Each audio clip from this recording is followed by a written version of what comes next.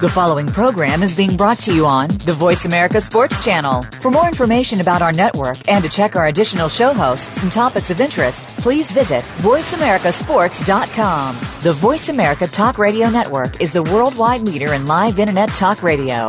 Visit voiceamerica.com. The views and ideas expressed on the following program are strictly those of the host or guests and do not necessarily reflect the views and ideas held by the Voice America Talk Radio Network, its staff, and management.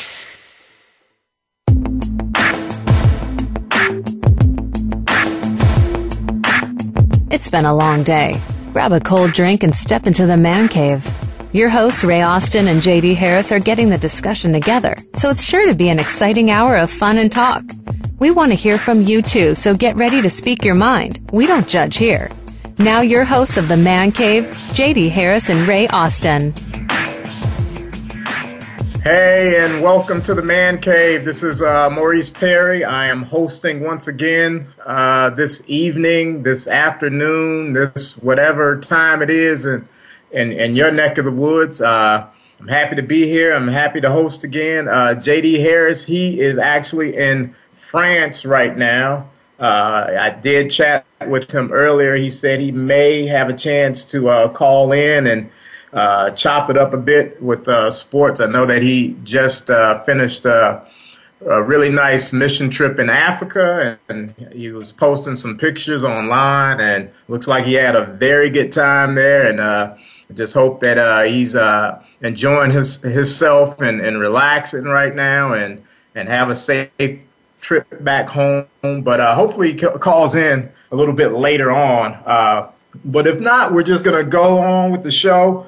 Have a good lineup for you today. We're going to start off talking some college football, the rankings or the seedings for the college football playoffs were released on Sunday afternoon. We're going to talk about that a bit, and then we're going to talk some NFL. Carolina, what can I say? I talked about them last week, and they had a bit of a nail-biter down in New Orleans, but Cam Newton, that guy, he made plays when it really mattered in the fourth quarter. So we'll talk about that a bit. We'll get into the Adrian Peterson criticism and what he had to say about his coaching staff. And we'll talk about Seattle some, and also we're going to talk about the NBA a bit. I know I didn't have much time last week to really go over some things, but there's a few things that I want to really hit on. Of course, Golden State continuing with their run, and they won last night at Indiana. And my God, ESPN was treating it like it was the greatest event in the last 10 years. The way that the coverage was so dedicated for an hour on SportsCenter before the game even started. So we'll talk about them a bit. And I want to talk about a couple of coaches out in L.A., the two coaches out in L.A., Doc Rivers and Byron Scott. These guys, I mean, they're great guys, but they're just not getting it done out there. And I don't know what the tone is with Clippers fans and Lakers fans in terms of, their coaches, but some of the decision-making and the personnel moves that they've made over the last few weeks is very questionable. So I want to talk about that a bit as well. And I want to get into Colangelo becoming the advisor or the chairman of basketball operations with Philadelphia. I believe that the league had some input and pressure on that. And if we have time, I know I didn't get to it last week, but I really wanted to talk about Tiger Woods as well. This may be it for Tiger, depending on how this latest setback with his back, if that heals up and if he'll ever fully recover from that. But nonetheless, I want to start with college football. The rankings, as I stated, the rankings came out on Sunday afternoon, and there weren't really any surprises with that. The only change in the top four was basically a flipping or a falling of Oklahoma from that third spot down to 4. I really didn't have a problem with that. I think that Oklahoma not having that conference championship game really played into that decision by the committee to drop them down. And Michigan State, who that Big Ten championship game was a de facto quarterfinal, and the winner of that game was definitely going to get in. But it was a matter of, where would they be placed in that top four. So they pushed Michigan State up to number 3. Alabama remained at number 2. They really didn't have any issues in their SEC title game with Florida. And one thing about Florida, how good would the Florida team be if they actually had a quarterback? I mean, that's a legitimate question, because Florida's defense is pretty good. I mean, they didn't win, 10, 11 games in the SEC East, which is a weak division, the weaker of the two divisions, by the way, as we all know. But they won a lot of those games with their defense, and really they were very close to being undefeated. They went to LSU, and I believe they dropped a close one to LSU.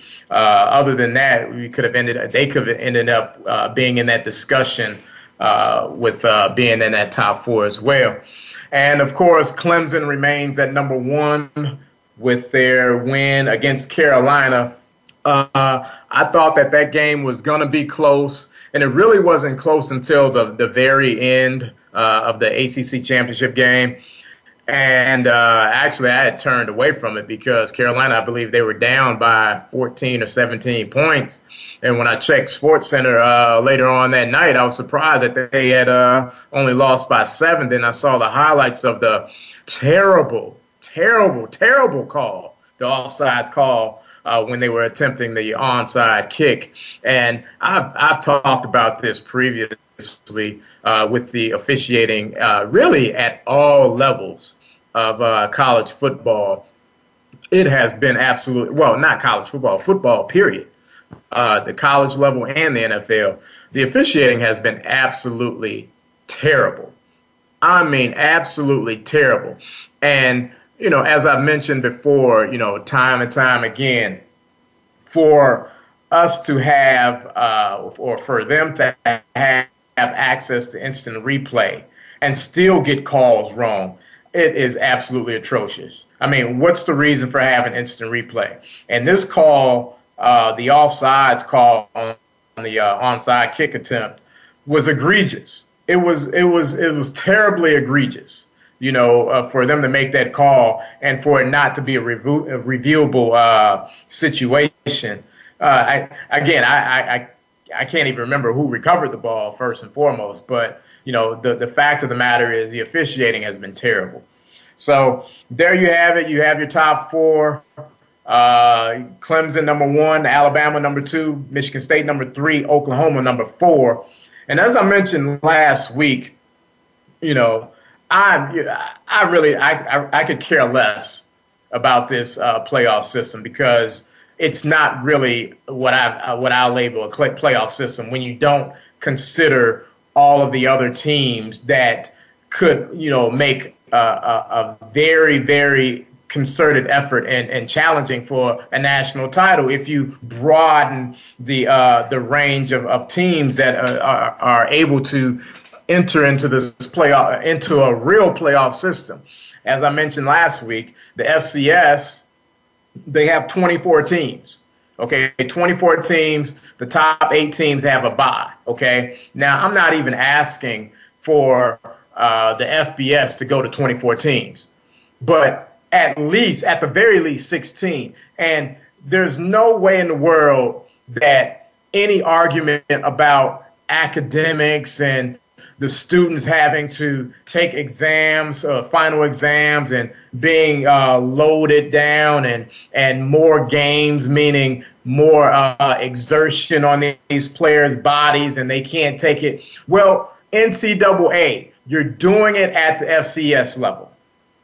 You're already doing it at the Division II and Division III levels. So it's an absolute cop-out. Everybody knows that this is about corporatism. As I mentioned last week, this is about fascism, where the corporations come in and basically control the outcome of the rankings, not necessarily the rankings, but the pairings, the bowl game system. Scrap the bowl game system. Let's do a 16-team playoff. And just like last year, I went ahead and put together a hypothetical bracket of 16 teams. And this 16 teams, they consist of the 10 conference champions of the Big Five and the smaller group of five, the group of five.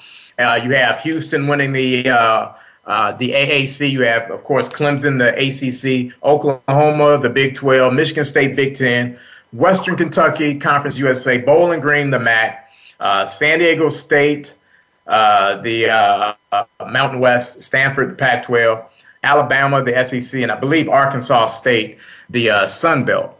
And the next 6 teams that would comprise that top 16 would be the next highest rated teams that aren't that did not win their conference championship. So really, if you look at the final rankings of by the committee, you have Iowa at number 5, they're getting in. You have Ohio State at number 7, they'll get in. You have Notre Dame at number 8, they'll get in. Florida State, number 9, they're in. Carolina, number 10, they're in. And the last team that'll squeeze in is TCU.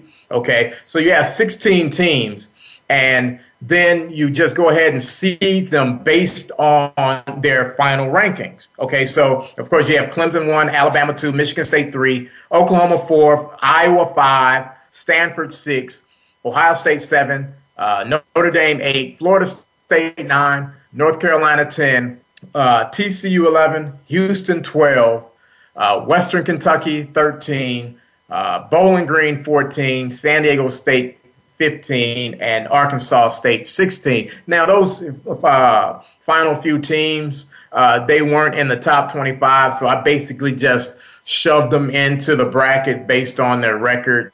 That there's not much to go on. But here's the thing. You have a scenario where you have what's similar to a NCAA March Madness regional bracket, with the 16 teams. And where you have the number 1 seed team playing number 16. In this case, on my bracket, it'll be Clemson hosting Arkansas State. And that's the thing. The first 2 rounds of this playoff system, the higher seed will host the game. So Clemson will host Arkansas State. Alabama will host San Diego State. San Diego State is my 15 seed. Okay, but some intriguing matchups that you have with this here. 8-9 matchup, just like in March Madness, those 8-9 games are usually very, very good games because the talent is very the playing field is very equal. So look at this 8-9 matchup of Notre Dame and Florida State. Now, who wouldn't want to see a first-round matchup of Notre Dame and Florida State? Another interesting matchup, according to my bracket, would be number 6 Stanford hosting number 11 TCU. That is an excellent game on paper. Who wouldn't want to see that? Or what about Ohio State hosting North Carolina? Okay, so you have and another game 5-12. In basketball, 5-12 is one of those matchups in March Madness where you see the 12 seed upset the 5 seed almost every year, in one of the brackets. Well, here you have Iowa hosting Houston, and this Houston team is very dynamic offensively. They can put up a lot of points, so it'll be very interesting to see this clashing of 2 different styles of play. The dominant defense of Iowa against a juggernaut offense of Houston. So up and down the line, you have matchups that will be intriguing in the first round, and we're not even talking about the second round. What about a second round matchup of Iowa and Oklahoma, or a Clemson versus Florida State, or a rematch of Clemson versus Notre Dame? Or what about Michigan State versus Stanford, or Michigan State versus TCU, Ohio State against Alabama? So as you can see, I mean, these games, and like I said last week, corporations can bid on these games. The games can go to the highest bidder, but we should definitely look to go to 16. I know David Shaw, Stanford's coach, has talked about definitely going to 8, but I believe it needs to go to 16. So we're going to take a break, and we're going to come back, and we're going to talk some NFL, and I'll be right back.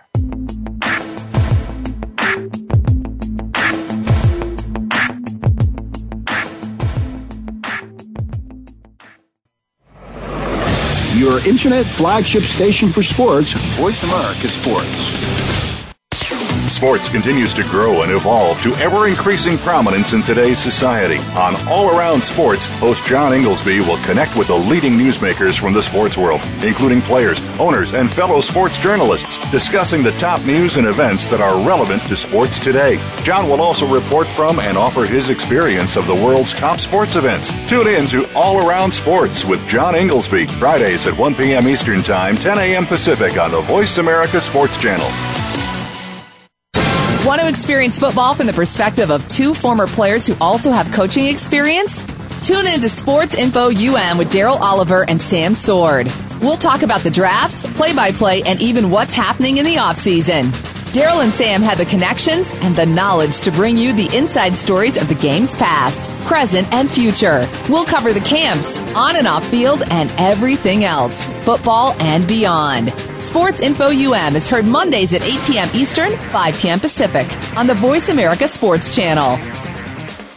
The opening kickoff is a beauty. It's a fly ball deep right field. Back goes O'Neal. He's at the shot. Got it with 2.8 seconds left. To left. I don't care where they put him. This one is out of here. From high school to the pros, we cover everything. Let your voice be heard. Voice America Sports.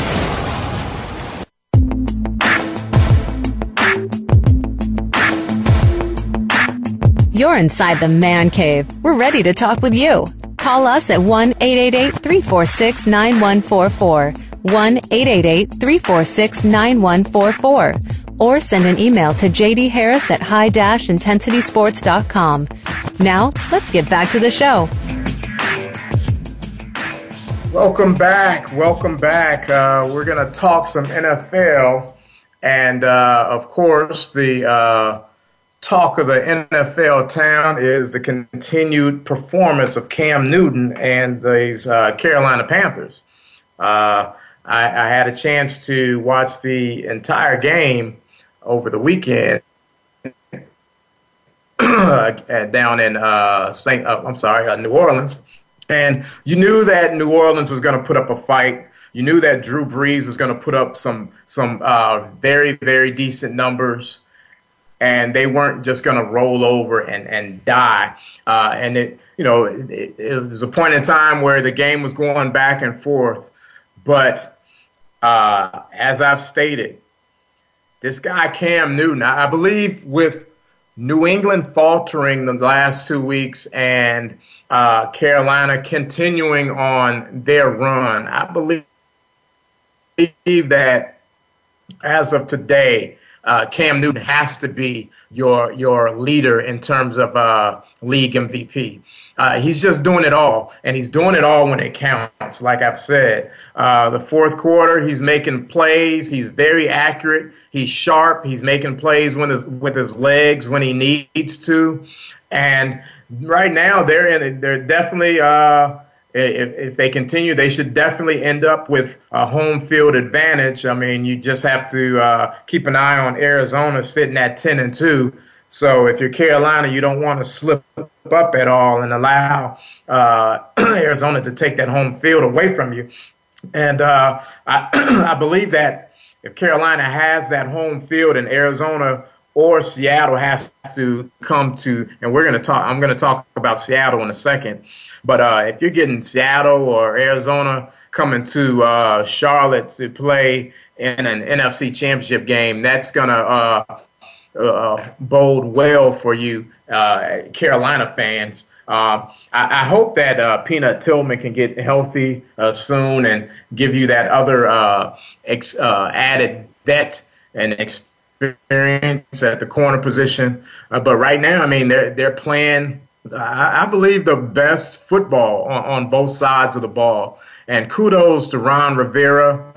He's doing an excellent job. And the team is doing excellent with all phases of the game, offense, defense, and special teams. So big ups to Carolina. And, looking at their schedule, I took a look at their schedule last week, and they're sitting at 12-0 right now. They have Atlanta at home this Sunday. And with Atlanta playing the way that they're playing, I believe that's another win. Then they go to New York, and we'll see what happens, with that mess in the NFC East. As terrible as all of those teams have looked on and off, especially New York, the Giants the last couple of weeks. You never can tell which team will show up. Eli is really, taking on that Dr. Jekyll, Mr. Hyde role where he just, he's looked terrible. He looked terrible last week.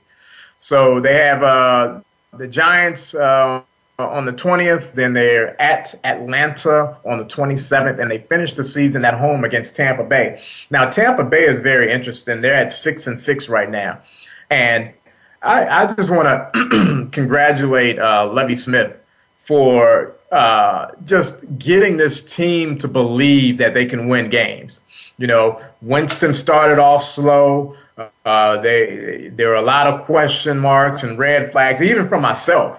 That first game when they played Tennessee in Tampa, Jameis looked horrible.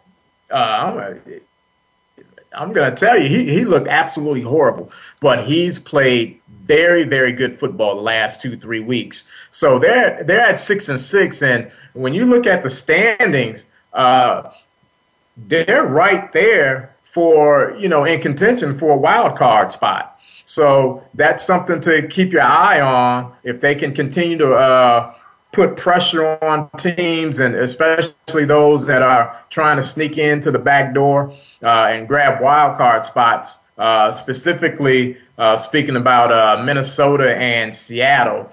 Those two teams, well, Minnesota is tied record-wise with Green Bay, but Minnesota and Seattle, they're trying to sneak in. But keep an eye on Tampa. They're at 6-6, and they're moving on up. While, of course, Atlanta, they've lost their last 5, so they're at 6-6 also. But I believe they're done. They're done. They won't be able to turn that ship around.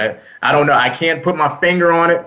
A lot of it, of course, has to go to Matt Ryan. Matt Ryan has not been playing consistent football. He's not been playing like the Matt Ryan of the previous few years, So, and things are going good at the beginning of the season. New coach, new attitude, rah, rah, rah. But I believe the truth is being shown, especially on the defensive side of the ball. I mean, you can only play on enthusiasm so much. You have to have talent.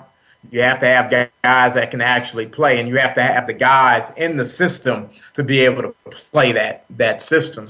So, we'll see. I mean, there's a lot can happen in four games, and we'll see. Seattle's really turning into the Seattle of old, but here's the thing. The defense is playing better. They're playing more as a cohesive unit. They're still giving up points. But the difference is you have a running game that's not led by Marshawn, but it's virtually by committee, And not only that, Russell Wilson has been putting up some gaudy numbers. Some excellent numbers lately. So it's a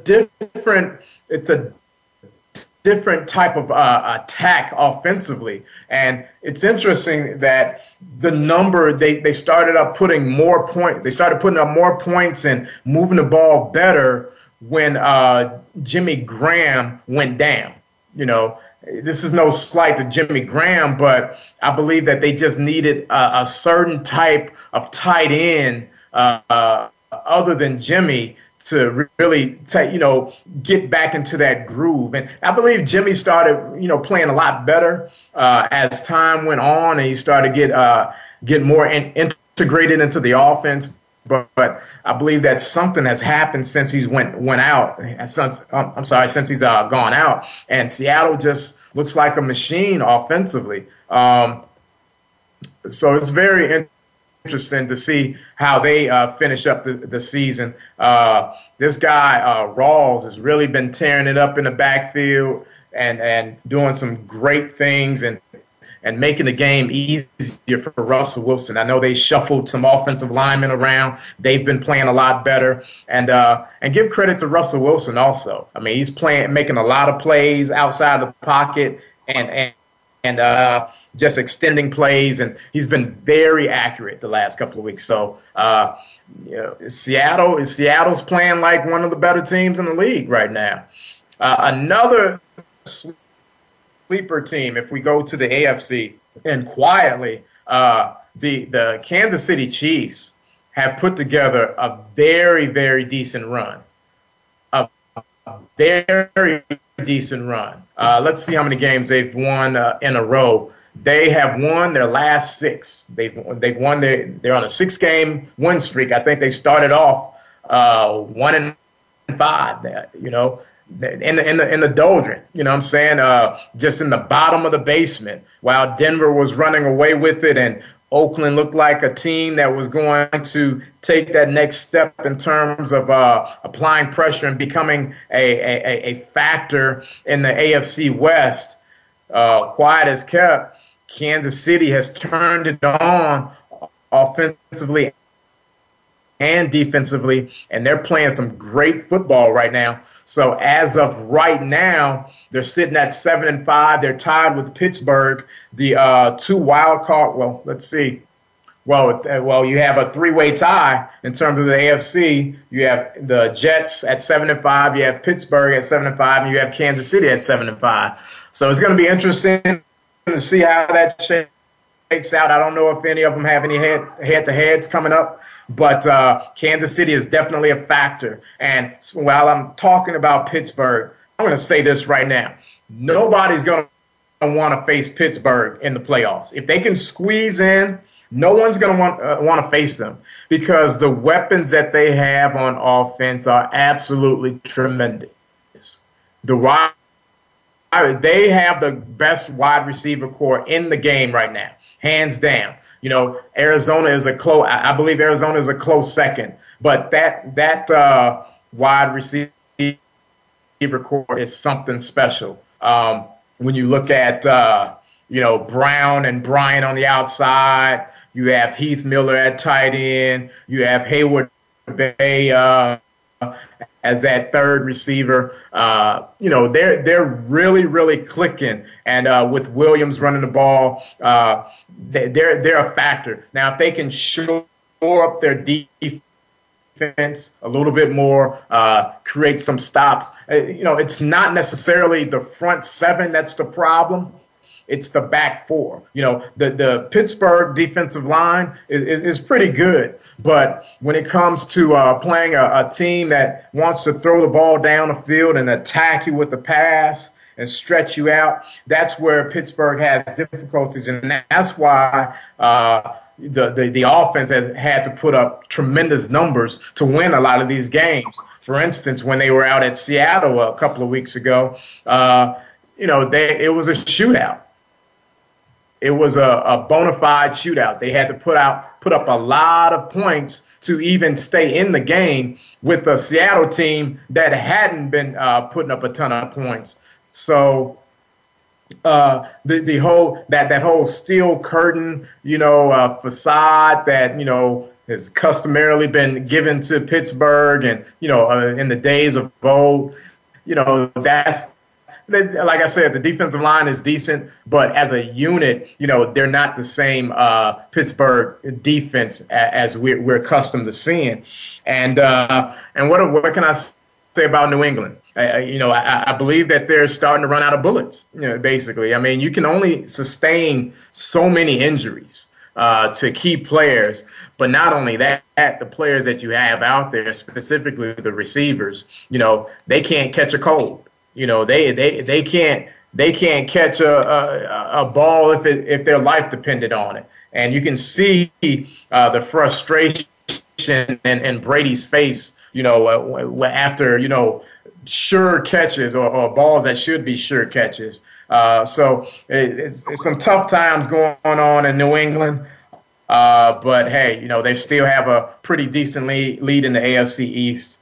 We're going to take a break, and we're going to come back, and I want to talk about Adrian Peterson a bit, and then after that, we're going to go into some NBA. So I'll be right back.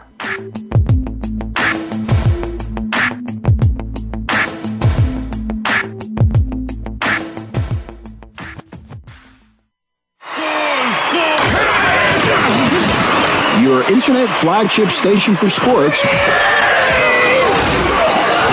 Voice America Sports.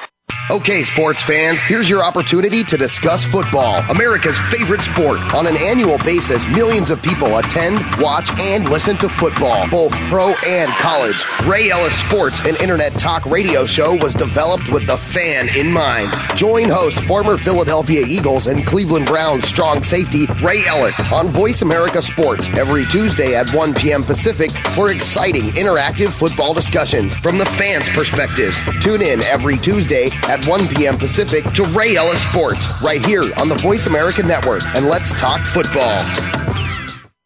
Are you a real sports fan? Get ready to talk football and anything else sports with Kwame Lassiter, formerly with the Arizona Cardinals, San Diego Chargers, and St. Louis Rams. Kwame's got the experience, so he's prepared to talk sports with you every week on Kwame Lassiter's Sports Talk. It's on the Voice America Sports Network every Monday, Tuesday, Thursday, and Friday at 9 a.m. Pacific Time, 12 noon Eastern Time. Get ready for an unpredictable, fun, and sometimes sarcastic look at the world of sports. That's Kwame Lassiter's Sports Talk on the Voice America Sports Network. The fans now have a voice to speak their mind. No holds barred. They need to bench his ass and then move on. I just think that the coach made a mistake. All crazy. NFL, MLB, NBA, NHL. Speak up. Speak up. Or forever hold your mouth. We ain't playing around here. Voice America Sports.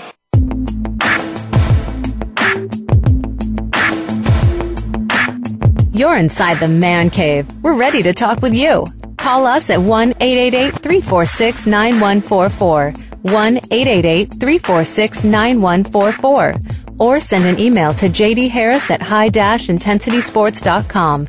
Now, let's get back to the show. All right, welcome back to the Man Cave. It's Maurice Perry sitting in for J.D. Harris. Hopefully he'll be back next week, and we'll chop it up and talk some sports. But right now I want to finish the NFL segment, and I want to talk about Adrian Peterson and his criticism of the coaching staff after their last game against Seattle. When is it appropriate to talk about your coach or throw your coach under the bus or criticize your coach or say anything that's not positive about your coach? Any coach. It could be the head coach, assistant coach, or anybody. When is it ever appropriate to criticize your boss in public, or let's say on Facebook or Twitter or whatever it may be? Is there ever an appropriate time to do that? The question also leads to, if you do that, criticize your boss, will you have a job after that? Most of us can't afford to ever say anything critical to whoever's giving us our paycheck. But with the high-priced athletes, and someone of Adrian Peterson's caliber, there's no ramification or consequence for that. Of course, I would not doubt at all that he got called into the office and chewed out, and the situation was addressed.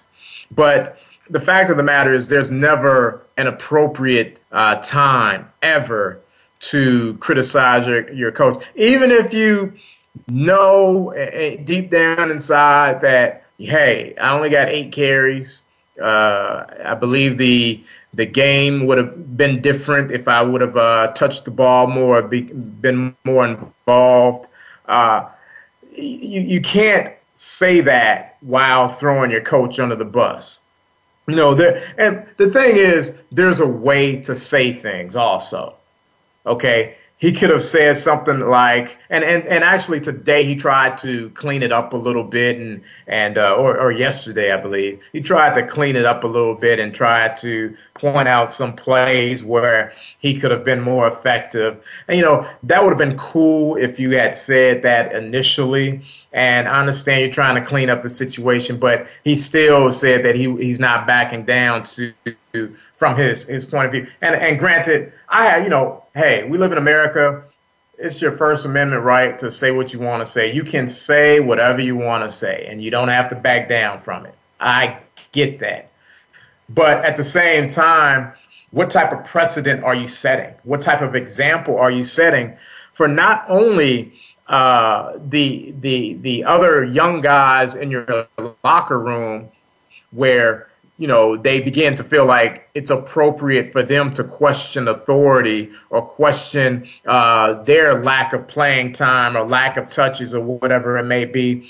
But it also isn't a good look for the young kids that still look up to you. Mind you, Adrian Peterson, your character and your persona has taken a hit because of the abuse situation that you were suspended for. So the league and the fan base and those that are outside of football who really have a negative feeling towards high-paid athletes in the first place, they're looking at you with a critical eye to begin with. So you're just giving them fuel for their fire to even come back at you and bring up issues even the more. So my whole thing is this, what he said should have never been said. It's okay to feel that way. And yeah, he should have gotten the ball more. But at the same time, we have to look at, okay, and this is a game, I didn't look at the Minnesota game, so I didn't know what the score was after the first quarter. It may have been a situation where they were down 14-0 immediately or down big immediately, and they had to open up the playbook to try to get back into the game. Now, 14-0, that's a situation where you shouldn't really abandon your playbook or your set plays or using the run to try to establish some type of rhythm and momentum, or just establish your identity in that game. It may be premature to do it even at 14-0, but at the same time, you can't sit there and criticize the coaches for making the decision to try to open it up more and try to move the ball downfield with the pass. So it's just one of those situations where, I think Adrian would have served himself better just to, keep it all in house. And, it reminds you of a couple of weeks ago with Ezekiel Elliott and his criticism of the coaching staff and not getting the ball enough in that game at home against Michigan State. And everybody that was looking at the game, I think he carried the ball, 11 times. And, yeah, rightfully so. It's he should have been upset, but there's a decorum. There's a way that you have to skate around that. You can talk to your coaches in private, and of course there was some frustration there. And I believe that this was a similar situation with Adrian Peterson, where right after the game you're frustrated from a terrible loss. you feel like you weren't utilized enough, you weren't used in the running game, you weren't used in screen passes. So I understand the human element of it. Excuse me. Just being upset and agitated by the outcome of the game. And, I believe that it was a bigger issue, a more glaring issue with Ezekiel Elliott and Ohio State and him only touching the ball 11 times. And I believe later on that evening or whatever it was, or the next day where he had tweeted about Henry carrying the ball, I don't know, was it 46 times, I believe, the next game? He carried the ball a ton for Alabama, and he had tweeted about that. So I believe that was a sign of immaturity as well. But you saw that the next week at Michigan, Ezekiel Elliott did get his carries. And, of course, Ohio State went up to Ann Arbor and handled their business. But, there's never a situation that's appropriate for you to criticize your coaches. That's just setting a terrible precedent, like I've said, for their teammates. That creates dissension in the locker room and unneeded rift between coaches and players and creating division that's not wanted. Hey, Minnesota, they're in the thick of this thing. They're in that playoff. They're in that wild card hunt. Really, they're in the hunt to win the division. So, look, it's a loss. Move on from there. Concentrate on your next game and move on from there. So that's about it for the NFL. I'm going to wrap that up and let's talk some basketball real quick. What can I say? I talked about Golden State last week a bit, and man, last night, they put up 44 points in the first quarter, and it wasn't Steph Curry that did the bulk of the damage. That other guy, the other member of the Splash Brothers, he decided to show up last night, and he showed up big. Clay showed up big. I mean, he was absolutely spectacular, shooting with a lot of confidence, shooting turnaround, baseline jumpers without even looking at the basket hardly. These guys, man, and I've said it and I'll say it again. Golden State is probably the only team in the league that I would travel somewhere. Like, I live in Murfreesboro, Tennessee, okay? I'm about 3.5 hours from Memphis. Golden State is the only team in the league that I'll make that 3-hour drive to Memphis or the 3-hour, 15-minute drive down to Atlanta to go see. They're the only team in the league that I won't even drive that far to go see my Bulls play. And I'm an avid Bulls fan. But there's something about the way that Golden State plays the game that, look, it's so textbook. It's so what you want your team to be. If you're a coach, if you're a little league coach, or you're coaching high school, middle school, this is a team that you want to emulate. You got guys, you have a superstar in Steph Curry, and that's why it's such a feel-good story because let's face it, Steph is only about 6'2", 6'3", he has no size. He looks like your average Joe walking the street, a scrawny kid who, doesn't look like he belongs out there with everybody else. I mean, he looks like he's barely hit a weight, and now he did. He was smaller when he came from Davidson, so he has, quote, end quote, bulked up a little bit, but he's still a little scrawny baby-faced kid out there, even though he has the raggedy beard going. I guess he has his hockey look going for the road games. They're 5 games into their 7-game road stint, so I guess he wants to grow out the little hockey beard. But, I mean, this guy is spectacular. You got Draymond Green, who's probably, in my opinion, the most valuable player on that team. He's that glue guy. He does everything. He scores. He rebounds. He plays excellent defense. He passes. He takes charges. He does everything that you need when it's needed. So those guys, and I haven't even looked at the schedule, but right now, I don't see them losing anytime soon. I know that they have Cleveland coming up on Christmas break, and there's a good probability that they're still going to be undefeated by the time Christmas break. What did I say Christmas break for? Christmas Day, not Christmas break. Christmas Day. There's a good chance that they'll still be undefeated by then, because what they did to Indy. Now, Indy did claw themselves back into the game. The Pacers did put on a pretty good display in that fourth quarter to get back into the game. And they were really 1 or 2 3-point shots away from Miles or mind blank. There are a couple of 3-point shots away from really closing that game and making it very interesting. But Paul George, I'm sorry, I had a brain cramp there. They were a couple of short shots away from really making that game interesting and making Golden State get tight. But when it came down to Golden State making a play, they made the play. So to extend the lead. So they're playing great. I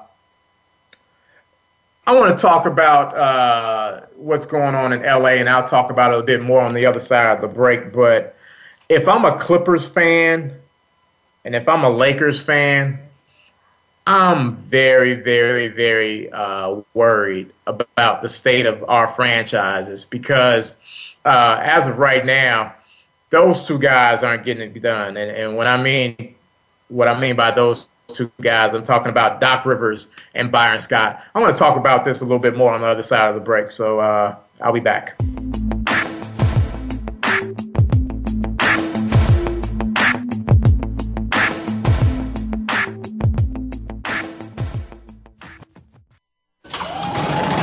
opening kickoff is a beauty. It's a fly ball deep right field. Back goes O'Neal. He's at the shot. Got it with 2.8 seconds left to left.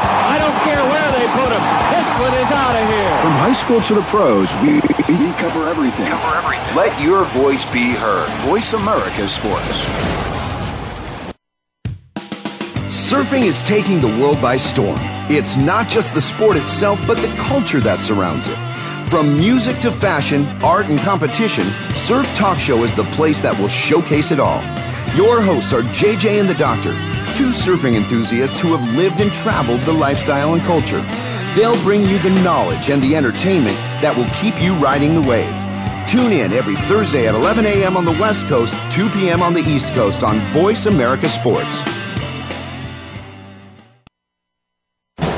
Are you ready for a show that's all about what goes on behind the scenes and how it relates to what you see on the field? Tune in for Nick Ferguson's Secondary Perspective on the Voice America Sports Channel. Our guests will bring you the stories, the opinions, the expertise, and the inspiration behind what you hear in sports news. Find out what happens next. Listen for Nick Ferguson's Secondary Perspective, live every Thursday at 10 a.m. Pacific Time, 1 p.m. Eastern Time on the Voice America Sports Channel.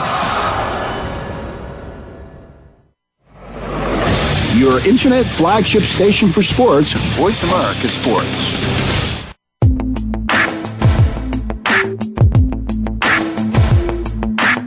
You're inside the Man Cave. We're ready to talk with you. Call us at 1-888-346-9144, 1-888-346-9144, or send an email to jdharris@high-intensitysports.com. Now, let's get back to the show. All right, welcome back. This is Maurice Perry sitting in for JD. I'm steering the ship alone again this week, and I want to continue talking about the Clippers and the Lakers. If I'm a LA fan, either team, I'm very concerned right now, and I'm very concerned with who's at the helm of our teams. And I'm not talking about management per se, even though with the Clippers, Doc Rivers does wear that hat. He's wearing that general manager or president of basketball operation, whatever the title is. He has more control than does Byron Scott with the Lakers. But I'm going to start with the Lakers first and Byron Scott. Guys, look, let's face it. Byron Scott can't coach. I'm sorry. He can't coach. He's not a good coach. And he's not, and when I say good coach, I'm not necessarily talking X's and O's, and this relates to Doc Rivers as well. I'm not necessarily talking about X's and O's and what happens on the floor, but I'm talking about game managing personnel, managing the players that you have, playing with the deck of cards that you have. And we all know that Kobe's basically on life support with his game right now. You might see a glimpse here and there of old Kobe, but the glory days of Kobe are over. So my whole thing is you have to see what you have in the stalls. And for him the other night the other day to make the decision to bring D'Angelo Russell, and Julius Randle off the bench and not start them, it's time for Byron Scott to go, okay? And I have some friends that are Lakers fans. I haven't really asked them what they thought about this, or even if they're paying attention to what's happening. They probably saying, okay, forget it, just go ahead and tank so that we can get more balls in the lottery to try to get another number one draft pick, specifically trying to target the kid out of LSU. But you have to see what you have on this team. D'Angelo Russell, he started the year off very, very slow. And he was looking like he was just not prepared to play at this level. And, it's much different than being in Columbus. It's much different than playing college. Hey, when you get to the league, this is a big man's league. This is where men play the game. So it's going to take some time for D'Angelo to get up to speed, but you don't get experience by coming off the bench, especially when you spend a high draft pick on him. And also Julius Randle. 2 years in a row, they spent high draft picks on these guys, and you got them coming off the bench. Look, your team sucks, okay? Your team sucks anyways, so why don't you put your best team out there? Now, I didn't watch the game the other night, but from what I heard, when the bench was out there on the floor, when Julius and D'Angelo were out there on the floor, the Lakers closed the gap. Let me. Who were they playing the other night?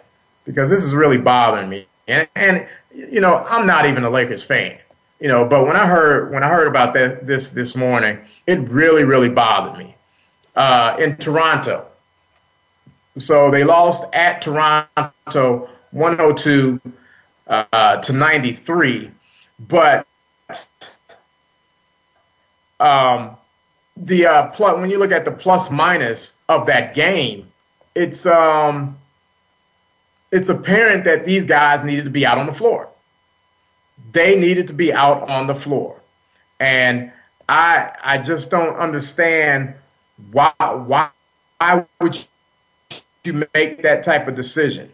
I just don't understand to pull them off the floor. And I believe that the bench started to make a run to get back into the game late into the third quarter. But then they brought the starters back in, put D'Angelo and Julius back on the bench, and then Toronto basically ran away with the game and won, 102-93. But you got to play those guys. You got to see what you have on the squad.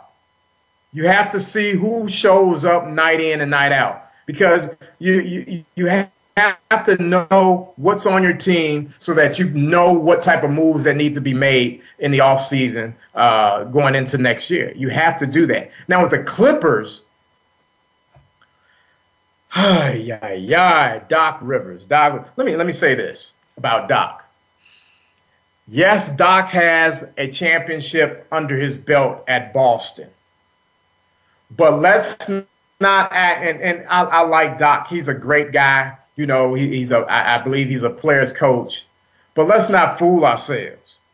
You know, what was Doc's record at Orlando?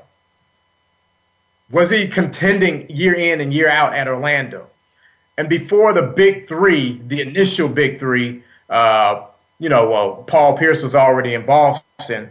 But before Ray Allen and KG showed up in Boston, what was his record with Boston?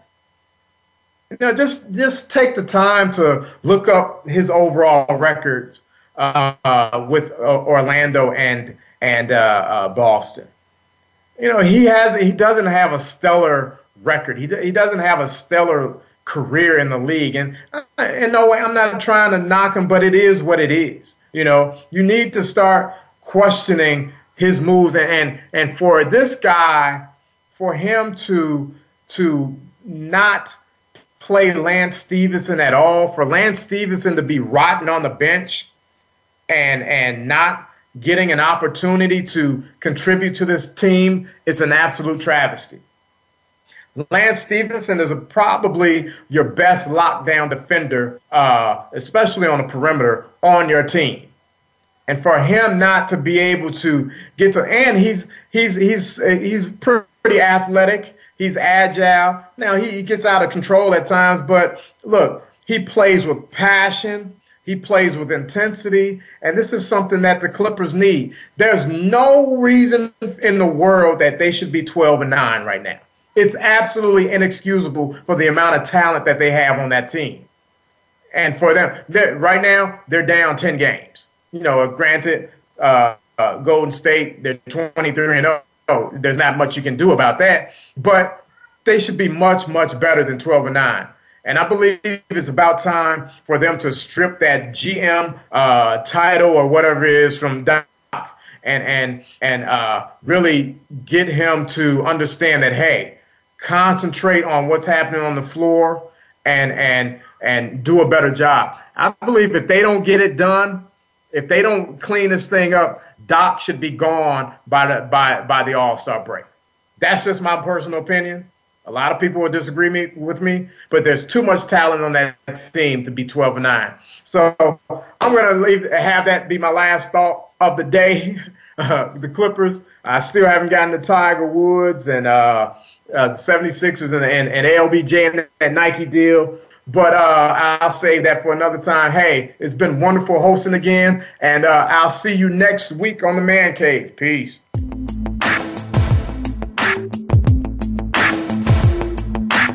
All right, we're just about out of here, but make sure you come on back next Wednesday at 6 p.m. East, 3 p.m. West for another edition of The Man Cave with J.D. Harris and Ray Austin on the Voice America Sports Channel. See you soon.